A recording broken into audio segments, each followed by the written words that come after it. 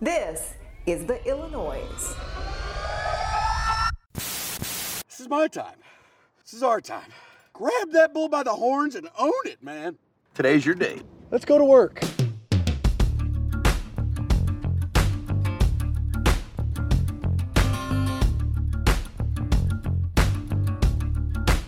Welcome to the Illinoize podcast. The Illinoize. Cutting through the noise of Illinois politics. Here's your host, Patrick Fingston. Hey there, welcome to our weekly live stream. I'm Patrick Fingston. I write for Illinoize.com, the Illinois political newsletter that we put out on a daily basis. I've been around our state politics and government for many years now, first as a reporter, then working in political campaigns and as a staffer, and started our newsletter back in 2020 and have been enjoying the new venture and our new live streaming podcast that we've been putting together here over the last couple of weeks on the Illinoize.com, and wanted to have a couple of frank conversations today about some tough topics. We'll talk to Representative Maurice West, who's a Democrat from Rockford, about a lot of the questions involving the reforms to the criminal justice system and the bill that's been passed and will be a law in, will fully take effect here in a couple of months, that ends cash bail in the state. The bill is under significant scrutiny, and it's a question of what's right, what's wrong, what needs to be changed, and we'll get Representative West's opinion on that. And we'll talk to Beth Hunsdorfer, a writer for Capital News Illinois. She, along with Molly Parker from the Southern Illinoisan, have written a really important set of stories on the Choate Mental Health Center down in Southern Illinois that has been facing really trying times with the neglect and abuse of patients and residents there, and what to do about that facility and what happens next. So we'll talk to them both coming up here in the next little bit. Wanted to start though with this hastily called news conference by Darren Bailey yesterday. Just the fact that he had a news conference isn't news itself, but there, we had less than 2 hours notice, and it was on the spot in the West Loop where some tourists had been mugged the night before, and it was an interesting background or backdrop, and the whole crime issue has really risen to the forefront this week in light of an ad put out by a PAC funded by Dick Uihlein, the billionaire paper products manufacturer. It's very jarring. It features a woman who is attacked in it's ring camera footage in the Lakeview neighborhood. It ran during the Bears game Sunday and really made a real impression on people, positively or negatively. I am going to play it if you're triggered by that or aren't comfortable with that. I encourage you to mute your screen for a minute, or mute the podcast for a minute. But I do think it's worthy of playing and the discussion.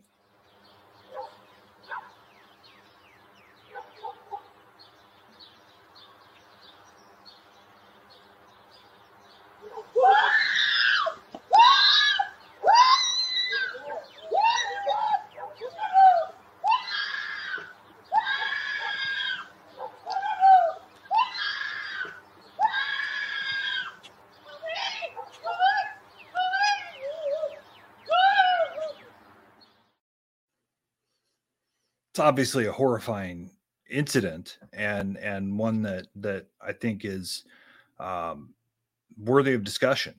The governor tried to call the ad racist because it may have been black perpetrators, though as far as I can tell, they're wearing hoodies and have their faces covered, so I can't see their race. And in his comments the other day, I was surprised he kind of went after the messenger more than the actual crime itself. And that seems to be a thing that's really frustrating to some people, that there's almost a disregard for the crimes that continue to happen. Chicago media tried really hard yesterday to get Bailey to disavow the ad run by political provocateur and radio host Dan Proff's PAC, and he said he wants the debate. I think whatever we need to do to raise awareness and wake people up to understand, the situation with what's going on, because it's real. And in some parts of the city, they may not understand it, but come down here tonight and walk around. There's businesses here trying to thrive. Yet there was a mugging that took place here last night. We deserve better. Senator, would you call for the pulling of that PAC's ad because it's upset so many people? It had its first real airing during the Bear game this weekend. And I know our station, and I'm sure the others too, heard from hundreds of viewers that they didn't really want to see that on TV, didn't think it had a place. Well, I think I addressed that just a minute ago. We're going to have to take the veil off, and we're going to have to understand how dire this is. One thing I'd like to know, did J.B. Pritzker reach out to the victim? Did he reach out and ask that victim if they were okay and ask about their concerns? To my knowledge, he didn't, and that's part of the problem. Did that PAC reach out to the victim and ask for her permission to use that scope? I have absolutely no contact with that PAC. To my knowledge, it's illegal for me to have any contact or any say whatsoever. So what they do on their own. Do you support what they do?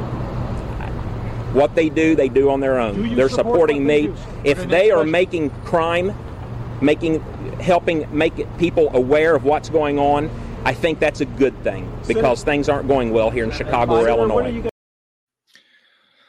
Obviously, Bailey wants to make the race for governor about crime. And I think that, the more that he gets coverage on these things, obviously he's not on TV on his own yet, which he said he will be, in the next couple of weeks, though they still don't have much money to do it. He needs something that changes the narrative, and that PAC sure does. And he continues to double down on the hellhole comments that he makes about the city of Chicago. Said it again yesterday. But interestingly enough, Bailey revealed that he's renting an apartment in the John Hancock Center in Chicago, in of course, the same city he's been calling a hell. Because as I've said from day one, I want to immerse myself in the culture. You can't deny there's problems here. And if we keep denying there's problems, the problems are going to get worse. All this whole entire journey, I have immersed myself in the culture of Illinois that I knew nothing about, because I know that I must do that if we're going to lead this state and make it the great state and the great city that it deserves to be. And Bailey, of course, was pressed on the national abortion ban that was proposed by the Senate Republicans yesterday, but declined to go there. Pritzker, meanwhile, today signed an executive order to provide services to migrants who have been shipped to Chicago and the suburbs. So the competing and other competing press conferences today as well. The governor's getting a child care group endorsement this afternoon, and Bailey's going to be talking about crime again in Washington Park, where there was a mass shooting last night there on the south side. Pleased to be joined now by State Representative Maurice West. He is a Democrat from Rockford, joining us this afternoon to talk about all sorts of issues. Representative West, one of the nice guys in Springfield, one of my favorite guys to talk to. So, Representative, thanks for the time. I appreciate it. Let's start with the Safety Act, because that's been such a hot topic right now with the issues surrounding cash bail and crime. Mm-hmm. I've asked Robert Peters this. I'll ask it to you first. Did you guys get it right? Apparently not. And I say that because we've come back over and over with trailer bills, and we're cleaning up the language, and we're still talking about it. And that's part of the process that happens in Springfield. Now, did we get it wrong? No. I'm a firm believer that we didn't get it wrong, but we always have something to iron out. And that's what we're still working on. But when it comes to what we are hearing out in the public and on social media, it's very reprehensible. But at the same time, I get it. we're 56 days, 55 days from an election, and all the other talking points that the opposition usually use are not as effective this cycle. So we have to find something, and this is a good one to pick up. But it's imperative for people like me who are supportive of the Pretrial Fairness Act to shed light on the facts. And that's why I'm thankful to be here with you. So let's talk about the cash bail idea, and I think it's clear this is where we're going. So it's going to be enacted one way or another. So whether it's right or wrong, I think is another discussion. But let's talk about whether people can be held for the crimes that they're accused of. The question remains is that if unless there's there seems to be a misinterpretation between whoever, depending on people you ask, that depending on what level of felony or what crime is committed, if they're not a threat to a specific person, that they can't be held. Is that true? That's not true. That's not true. There's a portion to the language that says that if they are a threat to a people or a community, then the judge uses their discretion on whether or not they should be detained. And this is all happened after January 1. It puts the power in the judge's hands where it's supposed to be. Now, let me give you an extreme example. An example that's not listed of an offense that's not listed on the talking points that you see going around the state. I have someone I grew up with who was just charged with sexual criminal assault. Violent, not even on this list. But he has a $50,000 bond. So he could also today leave the jail system and be out in our community until his trial if he had the money to pay. So that everything that you see on this list, those very offenses can walk the streets today if they have the money. The question is, how does that make people feel? Come January 1, the judge, per the law, will do a case-by-case assessment on whether or not that individual can be amongst us in society until they wait their trial, or if they should be detained. It puts the power in the judge's hands. And this is where the potential cleanup comes in, because we've seen, some state's attorneys have sent me some lines that, the community lines, the single person lines, and maybe some people are unclear on the context. So I guess that leads me to the question of, was this rushed? I mean, obviously the Senate passed it in the middle of the night, the day before the last General Assembly expired in 2021.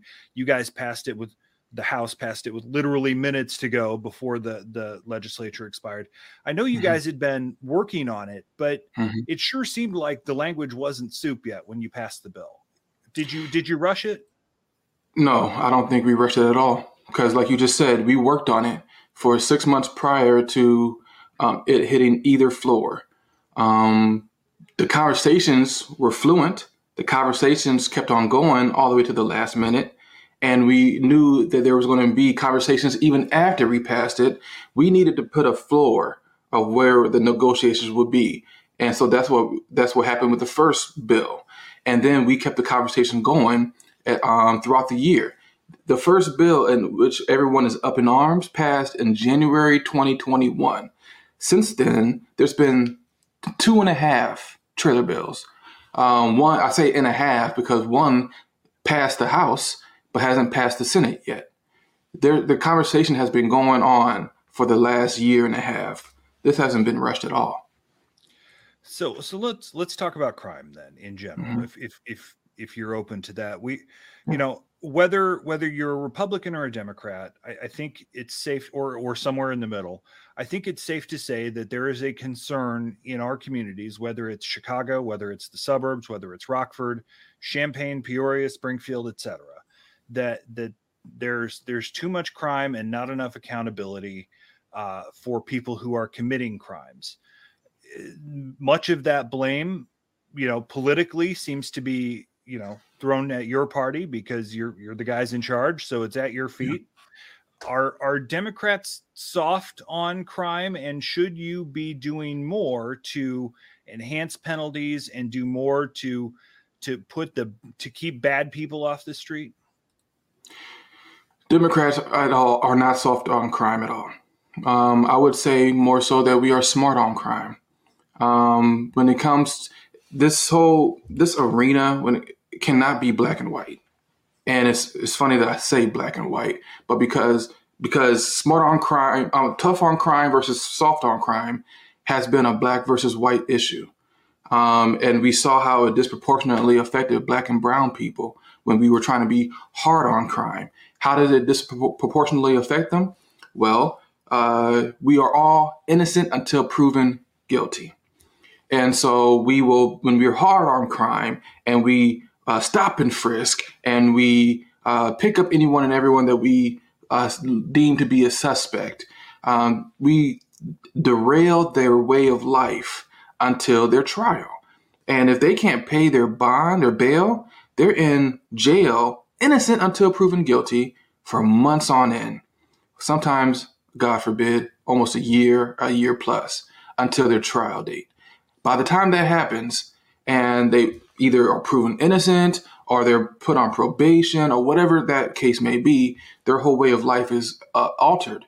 Is that still an accurate argument because of the reforms that have already been placed? Bob Berlin in DuPage County says they have more recognizance bonds than they've ever had before. The judges are essentially asking, what can you pay? And if they can't, they're still getting that $30 a day credit. Is that a moot point now? No, I don't think it is a moot point. Not based on the conversations I've had with families who had loved ones still in jail who aren't able to pay their bail. I don't think it's a moot point at all. So we need to make sure we're smart on crime and not what is perceived as soft on crime. Smart on crime is going back to that word of which the criminal justice system was based on: rehabilitating individuals, and restoring them back to society as law-abiding citizens. That's where we need to focus our efforts. And again, I'm all for those who deserve to be in jail need to stay in jail. And there needs not to be angel investors or bail set for individuals who are a threat to our community. That's what ending cash bail will do. And it puts the power back in the judicial system. And everyone should be okay with that. But there's a concern, though, that habitual criminals continue to find their way through the system, whether it's in Cook County, whether it's in, other metropolitan areas. Your state's attorney even came out, against your state's attorney in Winnebago County has come out, with concerns about where we are on crime and holding people. There are too many that seem to be falling through the cracks, whether they're not prosecuted, whether they're not held, whether they're, whether you can't get a conviction because someone won't speak up. There are a lot of issues out there. So what should be done, to make people, whether they're in Lakeview or on the South Side or in Rockford or in the suburbs, how do we make them feel safer where they are? Those examples you just gave about prosecution, people not stepping up, that there's no correlation with the legislation at hand. That's been a issue that we've had for quite some time, decades. People not stepping up. We're not being able to get all the evidence in place to convict. So what can we do? That's a great question. That's why we are, to this day, the Public Safety Working Group in the House is still having conversations with the State's Attorneys Association, with other advocates. And that's why I was disappointed in seeing the press conference from my state's attorney, because it came a day after the State's Attorneys Association was meeting with lawmakers to come up with language that we all can agree with. We're still talking about this. We're still there's still going to be change that comes when it comes to this, to ensure that our state's attorneys are able to do their jobs. It's not about forcing this legislation down anyone's throat. It's about empowering our community. And we took the time, and I'll admit, I'm happy that we extended the ending of cash bail to 23 so that we can get our judicial system on board and iron out any details that they may have concerns about. And that's exactly what we're doing right now. Let me transition to what I think, is in the same ballpark in guns. Okay. There was talk that Democrats want to pass an assault weapons ban, whatever the definition of that might be. Clearly, the AR-15, the Armalite style rifles would be involved in that discussion. But and obviously, there's still pain and heartache for what happened in Highland Park, and I'm not trying to diminish that at all. But that was one incident compared to all of the instances of gun crimes that are happening, mostly with handguns, mostly with illegal handguns or people illegally possessing handguns, on a weekly basis in this state. Mm-hmm. Again, there was a mass shooting yesterday in Washington Park. Is there, is this misdirected anger or misdirected legislation when we're maybe not focused on what's actually causing the most crime and the most killing out there? I wouldn't say it's misdirected legislation. I wouldn't even say it's misdirected anger, because the anger is valid based on what is going on in our communities. But the legislature, and as you mentioned, Democrats lead the legislature. Democrats are able to walk and chew gum. And we are also having conversations about what gun legislation looks like to help stem the tide of what we're seeing in our communities. Have we come to, when it comes to where I'm at mentally, have we come to a solution? No, not yet. We're still having conversations with advocates, with community members, with stakeholders on what's the best approach of this. But that is also something that I understand people put the two and two together.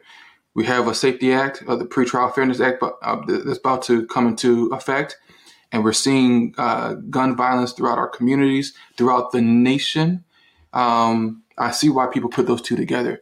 But it's up to leaders like myself to ensure that their communities understand that these are two issues that are important to the people who are making laws. And it's up to us to show that by making sure we have effective outputs through legislation.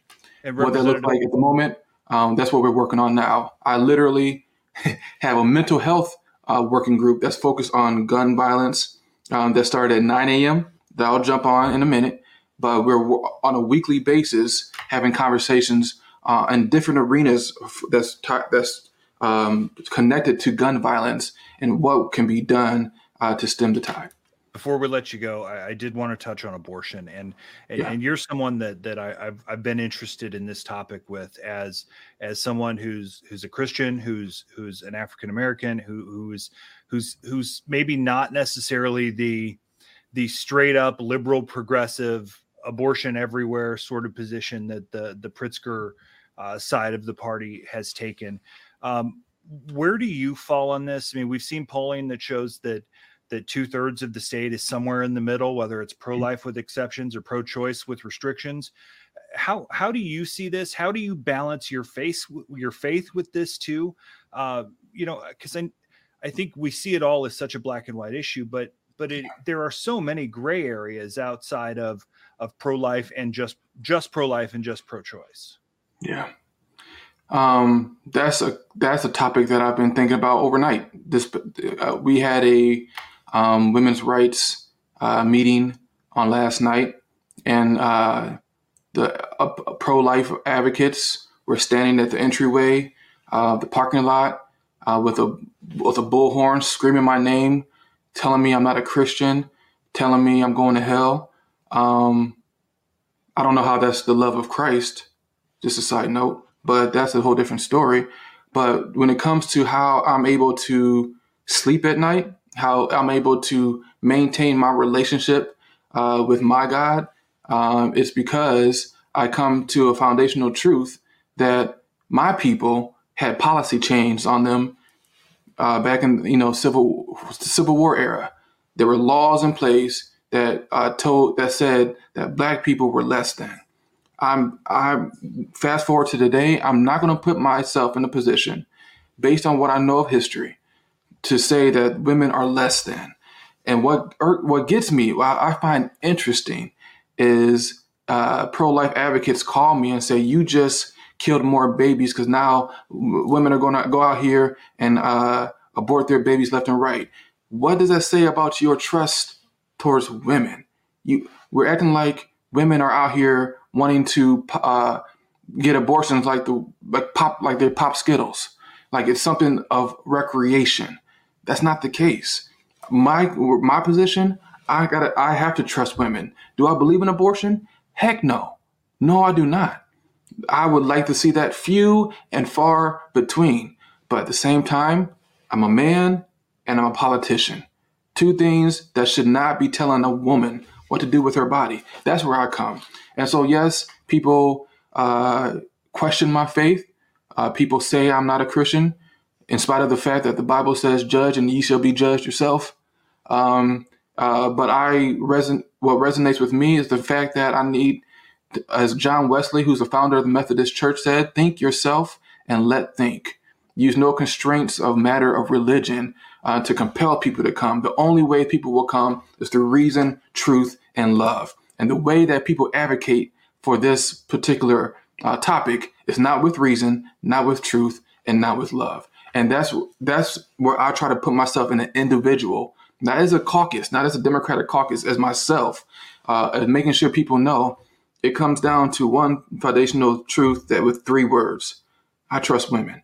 And I hope that they'll do the right thing for themselves, and they'll do it with the consult of their doctor.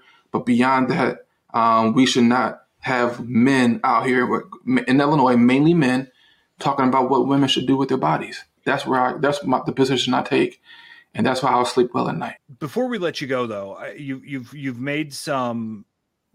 done some work with the other side, and obviously you're touching on tough issues with things like abortion today, but you've made some efforts to work with the other side to bring them to your district, your town, Rockford, and you've gone to some rural districts and the suburban districts too to maybe learn more and try and build some bipartisanship.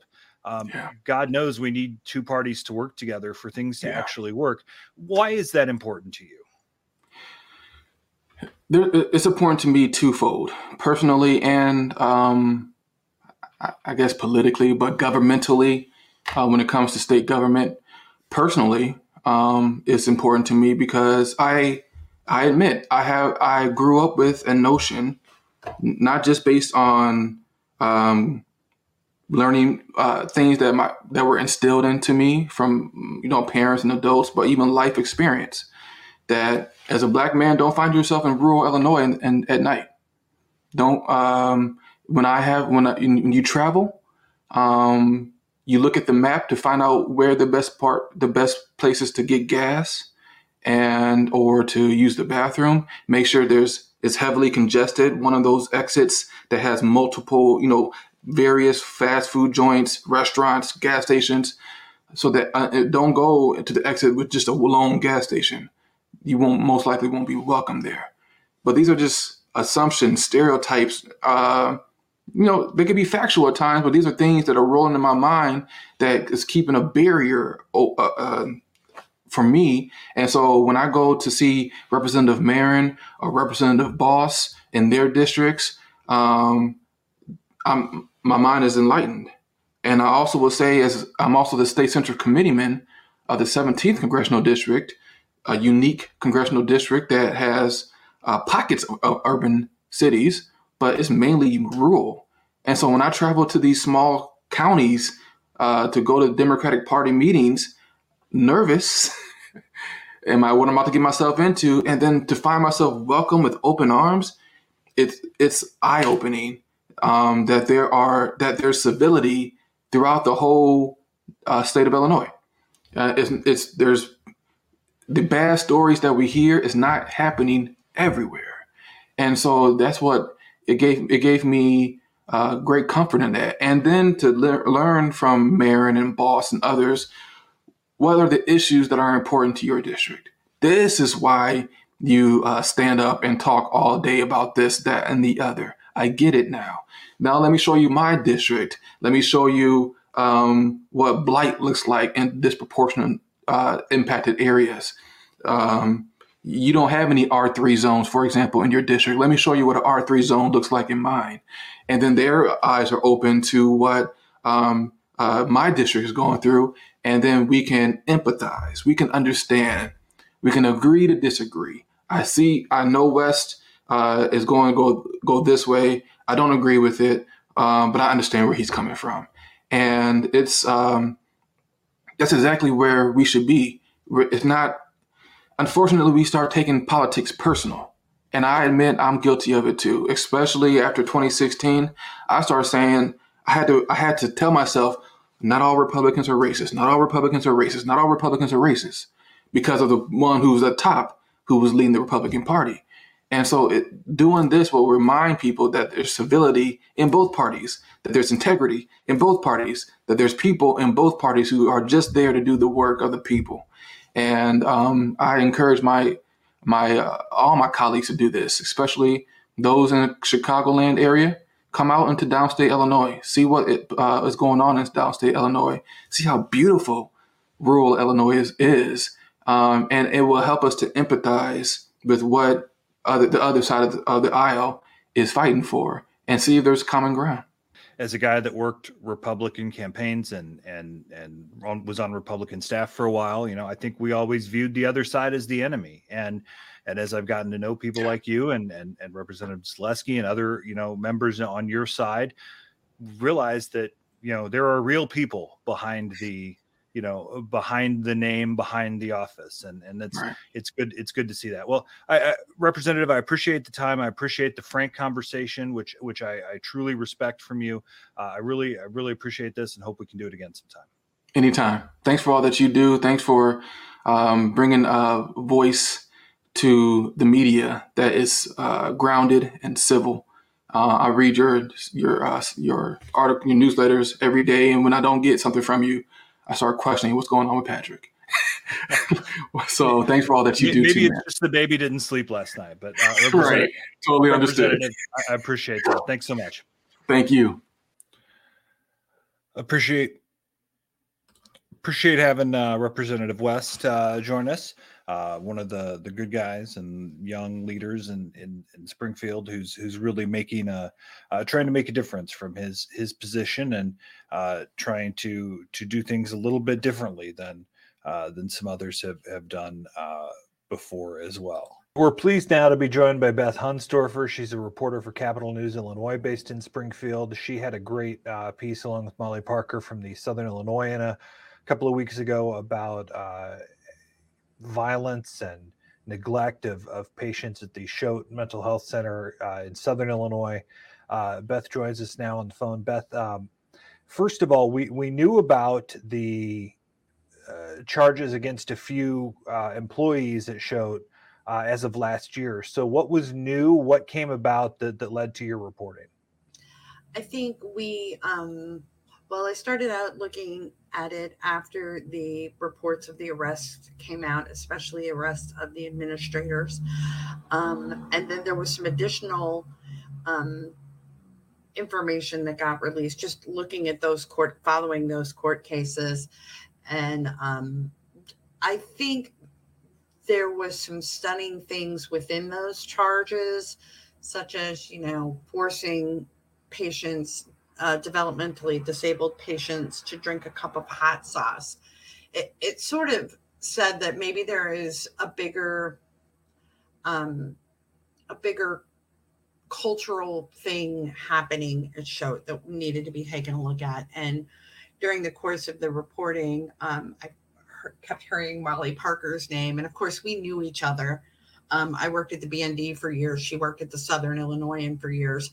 So I called her up and I was like, hey, do you want to work together on this? And she did. And I was very happy to have her on the team. And we got our hands on a book called Failure to Protect that was written by the chief of security at Choate after he retired.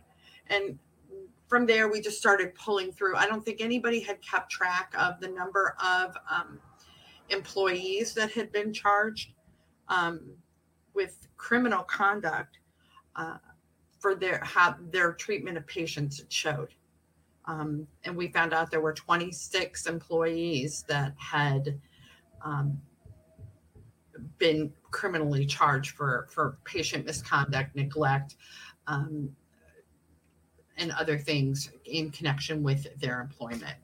How does this continue to happen over time? With whether it's under the radar, whether it's just not, whether we haven't been paying enough attention, what legislators haven't been paying enough attention. How does this happen for so long? I think that it's a combination of things. I think these patients are the most vulnerable, and it is, a lot of them are nonverbal. A lot of them have, one of my sources told me that they're people who have exhausted everyone through, they've exhausted their families in some cases, not in all cases, but in some cases they've exhausted their families. They have exhausted law enforcement, and they wind up at a place like Choate. And it is a very vulnerable, you are in the care of the people who we pay to take care of them. And it is, I think, incumbent upon us to pay attention. It's incumbent, if we're going to support a place like Choate, if we are going to support and I don't know if the idea is to move people to community independent living centers or what, but if we're going to have a place like Choate, we need to make sure that the people who live there are protected. And it was a tough story to report, and it's tough to hear about stuff like that, honestly. One of the frustrating parts of what I read was you mentioned the former chief of security there who literally wrote to the director of the agency that oversees Choate and said, we need action, we need help, and nothing ever happened of it. Why was that ignored? Why was he ignored? Was that incompetent, the Pritzker administration? What happened?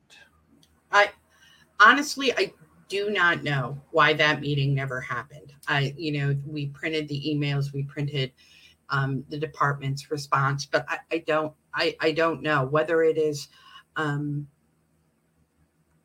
Honestly, I couldn't speak to that because everything I say would just be speculation. I don't know, but and not to put too fine a point on it, they did announce they were going to make some reforms at Choate, including installing cameras, which is something former Security Director Smoot had advocated.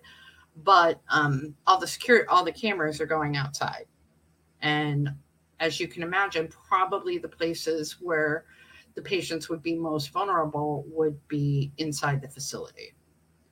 But it seems shocking that they don't have security cameras looking at the hallways or the common areas. How is that not possible? From my understanding is that to have security cameras in there, you have to have the consent of the people who live there. It's a privacy issue.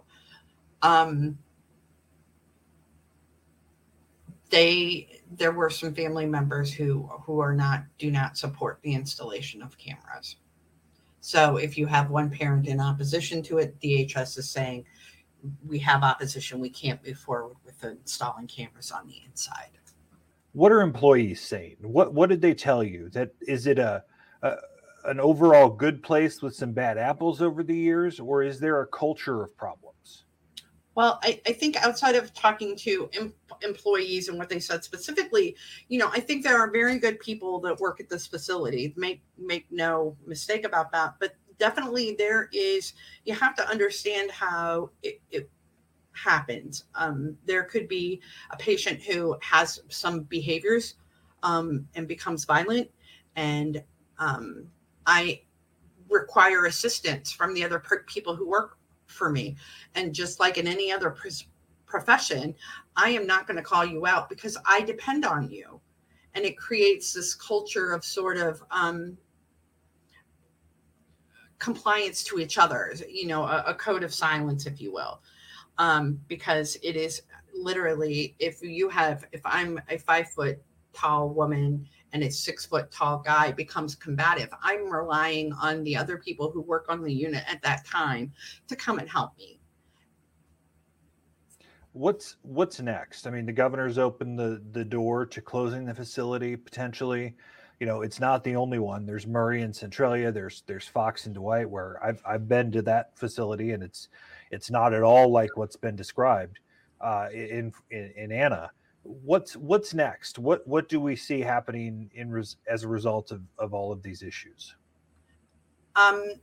Again, I hope that there is a redoubling of effort to make sure that the people who live at Choate are safe. Whether it is that the facility is closed or not. I know that in 2012, there was Governor Quinn had talked about closing Choate, and it survived. It is the largest employer in Union County, which is, probably not very, it's a poor county. Tiny, rural, and poor. I'll say it if you don't want to. Yeah. It's, it depends on the state employment. They had Florsheim shoes and Bunny bread, and they were the other top 2 employers, and they've left. So what you have left is state employment, and it's good employment. It's a good salary with good benefits and good retirement, and generations of people have raised their families on working at Choate. I think it would also be, for some of the people and some of the parents, moving patients out of Choate. I mean, on its face, it's going to be traumatic. That's their home. Some of them, it's the only home they've ever known. And it would be a terrible thing to have to be the person who decides whether you put your loved one in jeopardy of being abused, or you traumatize them by moving them somewhere else. It's a terrible thing for families have to face that have loved ones in Choate. Beth Hunsdorfer of Capital News Illinois did great work on this story about Choate, and I know she's going to keep digging into some of these social service agencies and issues happening around the state. So, Beth, thanks so much for the time. Thank you, Patrick. Have a good day. All right. Thanks to Beth Hunsdorfer for her time and the work that she's doing on keeping some of our state agencies and social service agencies specifically in check. Also, thanks to Representative Maurice West for his time a little bit earlier on in the show. We'll be back next week. I think hopefully we'll have a special show for you with a special guest, and should have a good conversation there. So thanks so much for watching. If you're watching our live stream, or listening, if you're listening to the podcast, we're so glad you're with us. Subscribe to our newsletter at theillinoise.com, and we'd love to have you as part of what we're doing as we try to cut through the noise in state government and politics, and try and tell a little bit of the truth of what's going on in our state today. Thanks so much for joining us, and have a great day, everyone.